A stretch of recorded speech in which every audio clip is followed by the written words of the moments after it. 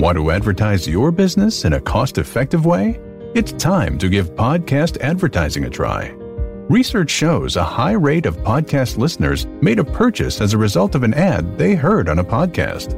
Visit podbean.com/brands to launch a cost-effective podcast advertising campaign in minutes.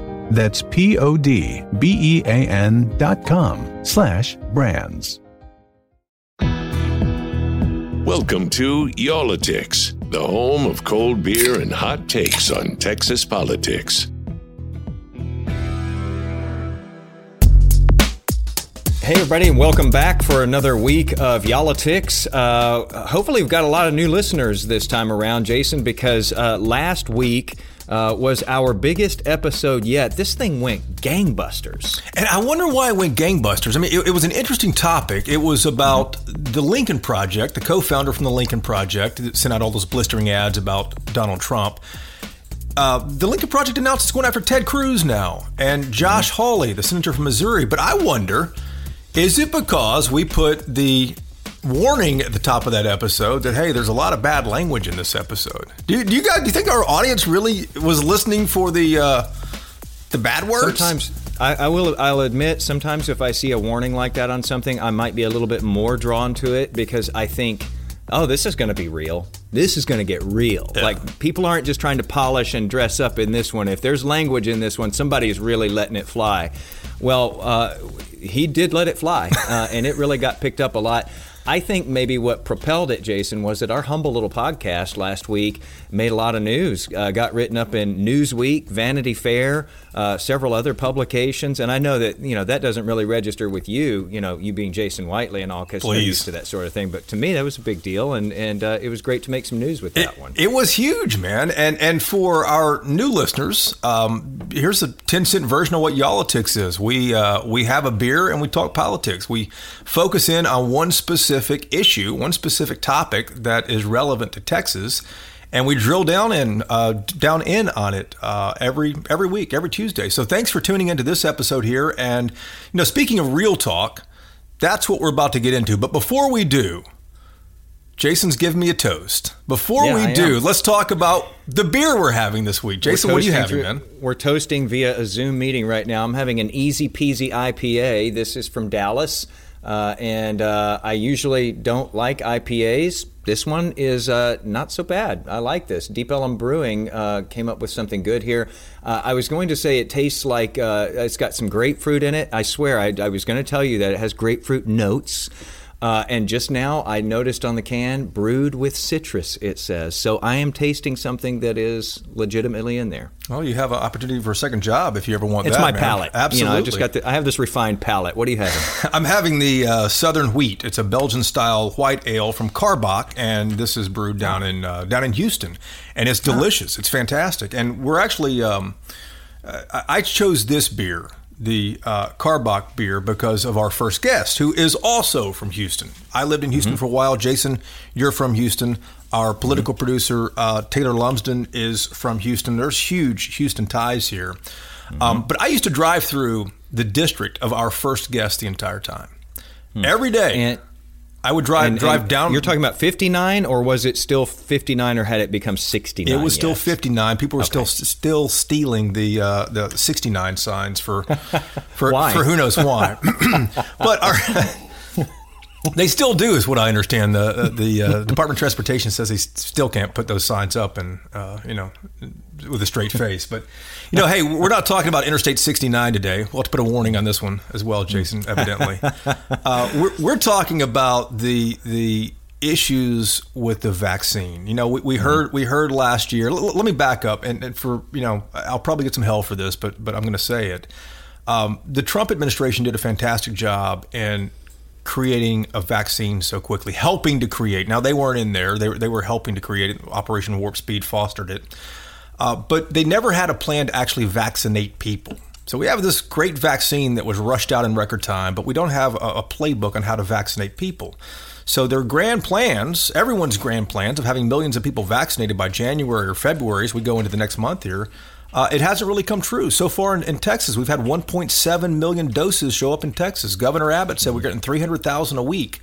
keep in mind, we have 30 million people in the state. It's going to take quite a while to do that, Jason, but that's just Texas.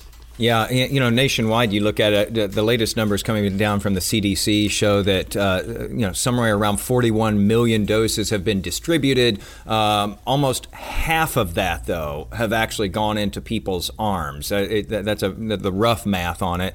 And so I think that just, a lot of people have gotten angry about this, and they've just wondered, where are all the doses? We know that these things were produced. They're out there somewhere. Are they sitting on somebody's shelf? Are they gathering dust? Are they having to go into the trash? Are they just in the back of the freezer? Are they under someone's couch? Why are they not in my arm? Yeah, and our first guest is someone who has a lot to say about this. He's somebody I wanted to talk to for a while. He is a Democrat from Houston. He's a state representative.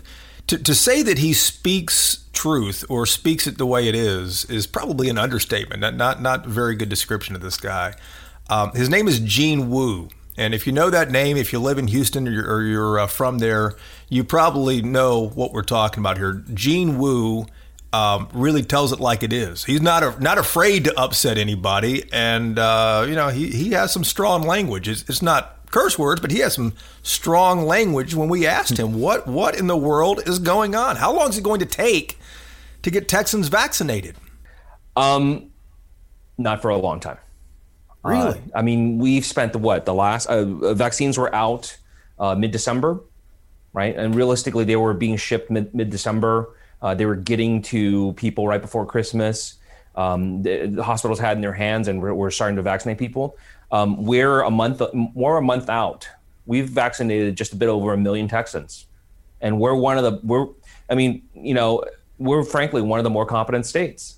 And there's, almost 30 million Texans, and right now we're talking about the idea that there is no reserve.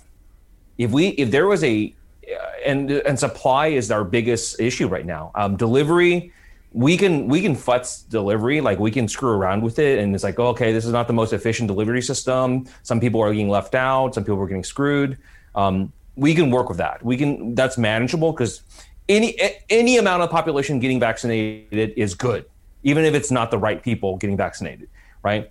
But the fact that we don't have a reserve, that everyone is tearing their hair out. What do you mean there's no reserve? What do you mean there's what about people with second doses? Right? We're not even talking about, we're seeing 1 million doses have been delivered. 1 million people have not been vaccinated because not that whole million has gotten their second dose. And we have said over and over again, the second dose is vital. We're not sure this vaccine works without a second dose. Right. All right, so we know that we've got also this new variant now that spreads faster, and yet we have so few people who are vaccinated at this point, relatively speaking. That's a bad combination. And we're getting to the worst case scenario. Literally, holy crap. We have 1.5 9/11s a day now. Over 4,000 dead per day and rising. You think about, I think we've been talking about this for so long that we've lost track, we've lost all sensibility of what it actually means. Almost 500,000 Americans that didn't have to die are dead. Okay? And people always say we have a lot of people die every year. No, this is on top of everything else. People are still having heart attacks, still having strokes.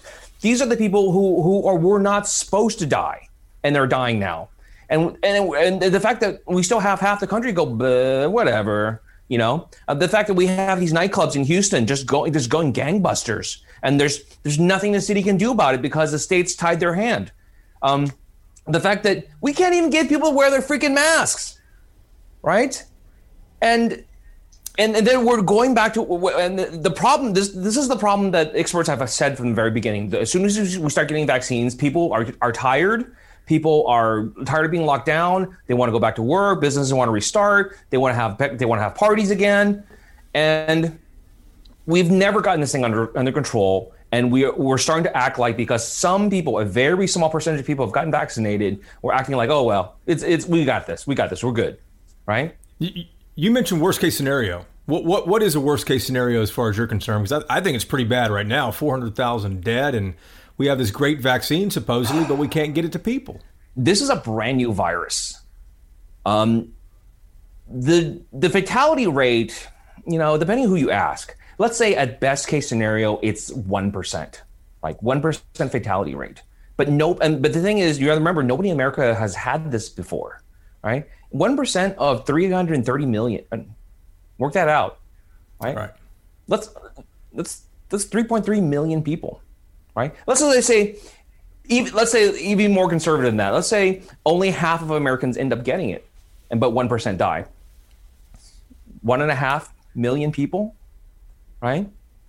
How far are we away from that? So, Representative, we've talked about the issues as far as it relates to the federal government giving guidance and giving vaccine doses to the states. Let's talk about further downstream now, the state and how it is dealing with all of its different counties here in Texas. We've been speaking with some of those counties, and basically what we've gathered is that they're all kind of coming up with their own solutions all over the place and their own programs. Some of them saying, you can cross county lines and come into our county and get a vaccine with us. Others saying, no, don't cross the border to come into our county. We're going to make you prove residency. Some saying they don't have enough vaccine. Others saying they have plenty. And then just the other day, I got a tweet from someone in Collin County here in North Texas saying that they're on a wait list right now for the vaccine that is 60,000 people long. As much as I want to say this is purely the fault of the Trump White House, they're the leader. The White House is the leader, but there is some responsibility of the state to be competent, even if the federal government's not going to be competent, right? If we had a natural disaster, if we have Hurricane Harvey, our response to it can't be dictated just by what the federal government does. We have to have a proper response. And that's something like, look, come on, guys. We've known that this vaccine was coming for like 9 months. Like literally that's been nothing we've talked about nothing but this. And you've had all this time to prepare.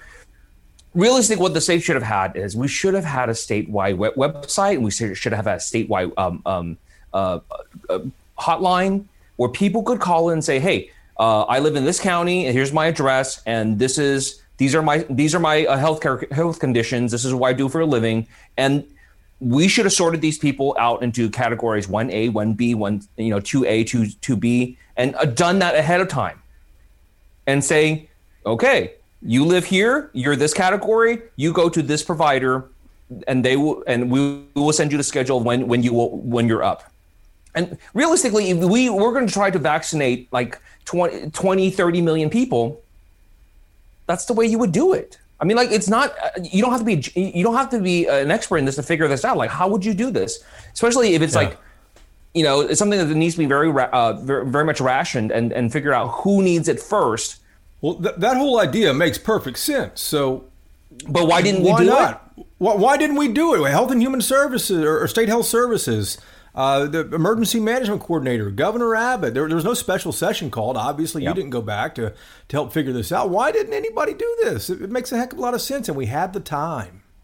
After this is all over, I would really like an answer to that. I don't know. There's a lot of people playing CYA right now. There's a lot of people passing the buck. There's a lot of people basically saying nothing's wrong, everything's fine. They're sort of like taking the Trump mantra of, everything happened the way it should be, right? So just look at, what's happened. I've been on multiple calls with the state health department and talking about this, and I've been yelling at them because one of the big problems for my area is look, my area does not look like other districts, and most districts don't look like other districts. So people, you want to distribute through HEB and CVS and Walgreens, fantastic. I have a single HEB at the very edge of my boundary. I have like more than half of my district is not served by a single HEB within like a 10-minute, 20-minute walk. So what do? I have Fiestas, I have Sellers Brothers, I have Asian groceries, and they don't have pharmacies. And we've been complaining about, like, look, you need to get these vaccines to our local FQHCs, our federally qualified health centers, right? These are the essentially nonprofit organizations that serve underclass communities, right? And these are the people who are used to serving this population. They know how to reach out to them, and they're trusted. That's a really important thing. They're trusted. Right. And so at the very beginning, first month, nothing's going out to them. We had a local clinic that has like 4 centers and has like, at least, 1,000 something workers. They asked for 1,000 doses. They got 100. Right. Jeez. And these are doctors and nurses and staff members. And I know that not everyone who asked for stuff got stuff, but at the same time, I also know, because we're friends with them, a lot of private health clinics, emergency ER centers, like, or the for-profit places like Scott and White and other places got lots of doses, and half their staff didn't want them, right? So what do they do with the rest of them? Well, they handed them out to their patients. Okay, so Representative, you all are in a new legislative session right now. Obviously, this issue means a lot to you. It gets you really worked up. I'm just curious, how much are your colleagues talking about this behind the scenes as far as beefing up what the state is able to do to get this vaccine out? I think everyone is handling differently. This is not necessarily a D versus R kind of issue. I know there's some Republicans who are very, very concerned. I know some of the most aggressively cautious members in the House are Republicans, because they're old men and who do not want to die. And whether they've gotten the vaccine or not, they're not taking that risk, and they're not going to. And they share the sentiment with their community. And I know some Democrats who are like, whatever. It's not it's not, I don't think it's a partisan issue, but I think it's more of like, who do you represent and what does your community look like? I know for a fact, and this is something I can vouch for, is that the communities that serve, the districts that are more serving underclass communities, like mine, more immigrants, more minority communities, the bulk of the people who are dying, those members are more concerned. People who are serving more affluent communities are less. I'm gonna say they're less concerned, but they're not as angry about it. I mean, they're not angry like I'm angry, because it's my people. It's my people who are the essential workers, right? Who are the grocery clerks, who are the stock boys, who are the restaurant workers, who are the cleaners, who are the lawn guys, who are the people that have to go to work, that don't have the option of working from home. And they're also the ones who are catching it. And they're also the ones who don't have health care. And they're also the ones who are dying at a much higher rate. How long does President Biden have to make this No right? time. Zero time, like right now. And I fully expect him to. And I as someone who not only gave him money and voted for him and got other people to vote for him, and I fully expect him to jump out of the plane, like basically right now. Like basically, I don't care. There's, I know it's fun to do the previous guy screwed all this stuff up. No, we knew going in, like you went into the White House knowing that Trump is an idiot and that his people are incompetent and they did nothing. And so, the difference between we thought they did 20%, and then we come to find out they did 0. We should have. If I was running for president, I would say, like, you should have planned for that, right? You should have prepared for the fact that their plan was no plan, which is, given Trump's MO, is not that unexpected. America does not have we don't have the time for grace. Literally 4,000 and now coming up to 4,500 people are dying a day. And people are getting more reckless and not less reckless. We don't have the luxury of time. I'm sorry. I'm very sorry that Biden's not going to have an easy presidency. But This is, and just like, I'm an appropriator. I deal with the state's budget. It's going to be a just dumpster fire, right? But this is the job we signed up for. If you don't want it, don't do it. And I'm gonna do everything I can to support President Biden, but I'm not going to make any excuses for him, and I don't think anyone else should either. But I don't think Joe Biden wants people to make excuses for him, and that's one of the reasons I voted for him. Hey, let me say this, Representative Wu. Just call me Gene, man. Now you tell us at the very I'll say end. this, man. Oh, sorry. You are one of the few Texas Democrats that will speak so plainly. What are your aspirations, man? Do you want to stay in the Texas House? Do you have aspirations for something Local else? dog catcher is great. Come on. Anyone who, and this is my answer for everyone. Anyone that's like under 65 and tells you they're not interested in higher office is lying to you. The real answer is, do you want to work for it? Right. So my upward trajectory is like, let's say, congressman, state senator, running for AG, running for governor, something like that, right? Those are hard, man. I think it's a lot of work. And, my life is difficult enough as state rep. And I've told people I have not accomplished the goals that I want to accomplish. And they're not hard goals. And I have a lot of juvenile justice reform ideas, criminal justice reform ideas that will, I think, genuinely make the state a better place and change people's lives. I've not accomplished those. And when I accomplish them, or get close at least, and get the ball to the goal line, we can talk. But right now, I'm not sure. Like, I want to turn my life upside down, to go from one thankless job to another thankless job. You should have our job, man.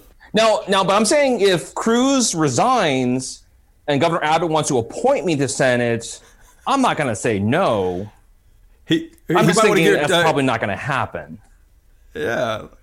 Who knows? Hey, thanks so much for the time. We appreciate you working us in, considering your priorities. So thanks so much, and stay healthy and stay safe in Houston. You too, everybody. And if I can just say one word for everyone out there, please, for the love of God, this is not over. And the more we act irresponsibly, the longer this crap drags out. Please, even if you have been vaccinated, please wear your mask. Please wash your hands. And please stay away from large groups. Okay, so yeah, we're still in that mode of staying away from the groups and, social distancing, being smart. And now, I keep seeing this guidance about maybe double masking. Have you tried that? No. You kidding me? I can barely breathe with one mask, man. I don't go places, though. That's the thing, man. I'm holed up at the house all the time. The thought of putting two of them on just makes me think, I'll just become a hermit now. I'm just going to stay home entirely. I'll pick up my groceries at the curb, man. That's fine. I'm not wearing that. I like Gene, though. That's the first time I've talked to Gene Wu. He let us call him Gene instead of Representative Wu. He waited till the end to say that, right. But the formalities the entire way through. As you're saying goodbye, like, hey, just call me Gene. Yeah, thanks, man. Should have told us that a half hour ago. But I liked him a lot. I hope he'll come back on our program. Our next guest, though, we're going to the opposite side of the state. We're going way up to the stovepipe, up to the top, to the panhandle, to talk to the county judge up there. Her name is Nancy Tanner. She is the county judge for Potter County. If you're like me and needed to pull out a Texas roadmap to figure out what and where Potter County is Amarillo. So we all know where Amarillo is.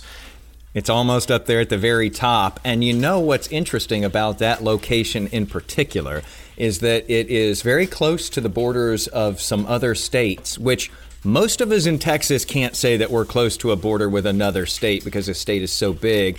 And that presents some unique challenges or opportunities depending on which side of the border you're coming from, because if you're in search of a vaccine, who knows? Maybe do you cross state lines to see if you can get one?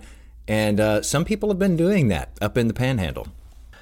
Hey, we fully expected to give you a call and to think that and to hear maybe that things weren't going too well with the vaccine distribution in Potter County and in Amarillo, but that's just the opposite of what you told us. You would have been very wrong. Yeah, we are doing so good that I swear people are calling us just to ask us how we're doing it. Wow. We have such a good City of Amarillo Health Department that just took hold of it and just said, we're going to do this, and it is getting done. All right, so can you bottle that? What is the magic for any other county officials who are listening around Texas? I don't know if there's any magic involved with it. I think it's just good organizational skills and knowledge of what needs to be done. And I haven't yet quite figured out how they're getting so many vaccines here, but we are. And we've administered about 25,000 so far. Wow. And so how much of the population is that there? Obviously, it's only a fraction of the population, but not that much. If you look at it that way, if you break it down, it's not that much, but we're still getting more. And so we anticipate that they will continue to show up at the Civic Center, at the Veterans Hospital, at the 2 other hospitals we have, their own doctor's offices and to get this vaccine. And it's working. It's working for us. Judge, we've been seeing a lot of waiting lists, especially in some of the larger counties. Collin County, for example, really stands out for a long waiting list for people who are eligible to get the vaccine right now, but just can't seem to track it down. Have you all experienced anything like that? Do you have people who are sitting on a waiting list at this point? We do not. And I really don't know why. I've contacted the mayor and the health department today to ask them that very question, and I haven't heard back from them. So we're not having a waiting list at all. Wow. Judge, we've been checking in with you for months now since all this started last year. And I remember you saying early on, like all parts of Texas, but there are some people who are just, Texan through and through, and who don't want to be told what to do. Yes, sir. Have you seen many people there in Potter County or in the Panhandle who have not wanted the vaccine? I'm not going to lie to you. Yes, there are plenty of people that refuse to wear a mask. There are plenty of people that still go to the bars. Our hospitalization rate had to be below a certain amount for me to open the bars back up. It is not there yet. It was in the 30 percentile for a while. So I shut the bars. And what they did? They went around it, and they found a way to open them up by having food. Yes, there are many people that refuse to do what they're supposed to be doing. So in that vein, do you know if there is a rejection of the vaccine there? Or do you know if there is a sizable amount of the population that doesn't want to get it? There's always going to be that. I don't care where you are, where you live. There's going to be somebody like that just doesn't want to be the first one to get it. And I didn't mind. I was first in line. One of the very first 400 in line. So, and it took about 40 minutes to get through the line and get it done. And it was painless. It had a sore arm for about 24 hours. That's it. So I'm sure you tell these people that the vaccines from Pfizer, Moderna, and even Johnson & Johnson's, which is coming out, they've all gone through clinical trials with tens of thousands of people who've had it. Right. And people say, well, there's not been enough time for them to see if there's any side effects. And, do we say that for the flu shot? No. Do we say it for the shingles shot? No. Do we say it for the pneumonia shot? No. So I'm all on board. Judge, I would think that the cell job would be an easy one, especially what you all have been through there in the Panhandle. Talk just a little bit about how much, we think about the big cities where we've seen the outbreak. This has ravaged your area there. We have had a really, really tough, very, very sad time with this. We had portable morgues everywhere. We had 4 or 5 refrigerated trucks full of bodies for quite some time. And if you don't think that is an eye-opener, drive by that and look at it. We do the cremations for the indigent.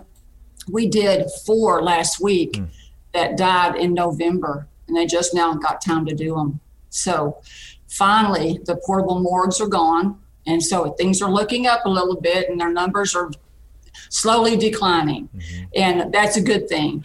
I have 6 friends myself that have died from this that I know personally, and it's very depressing. So our mental health population, we had 16 new cases today.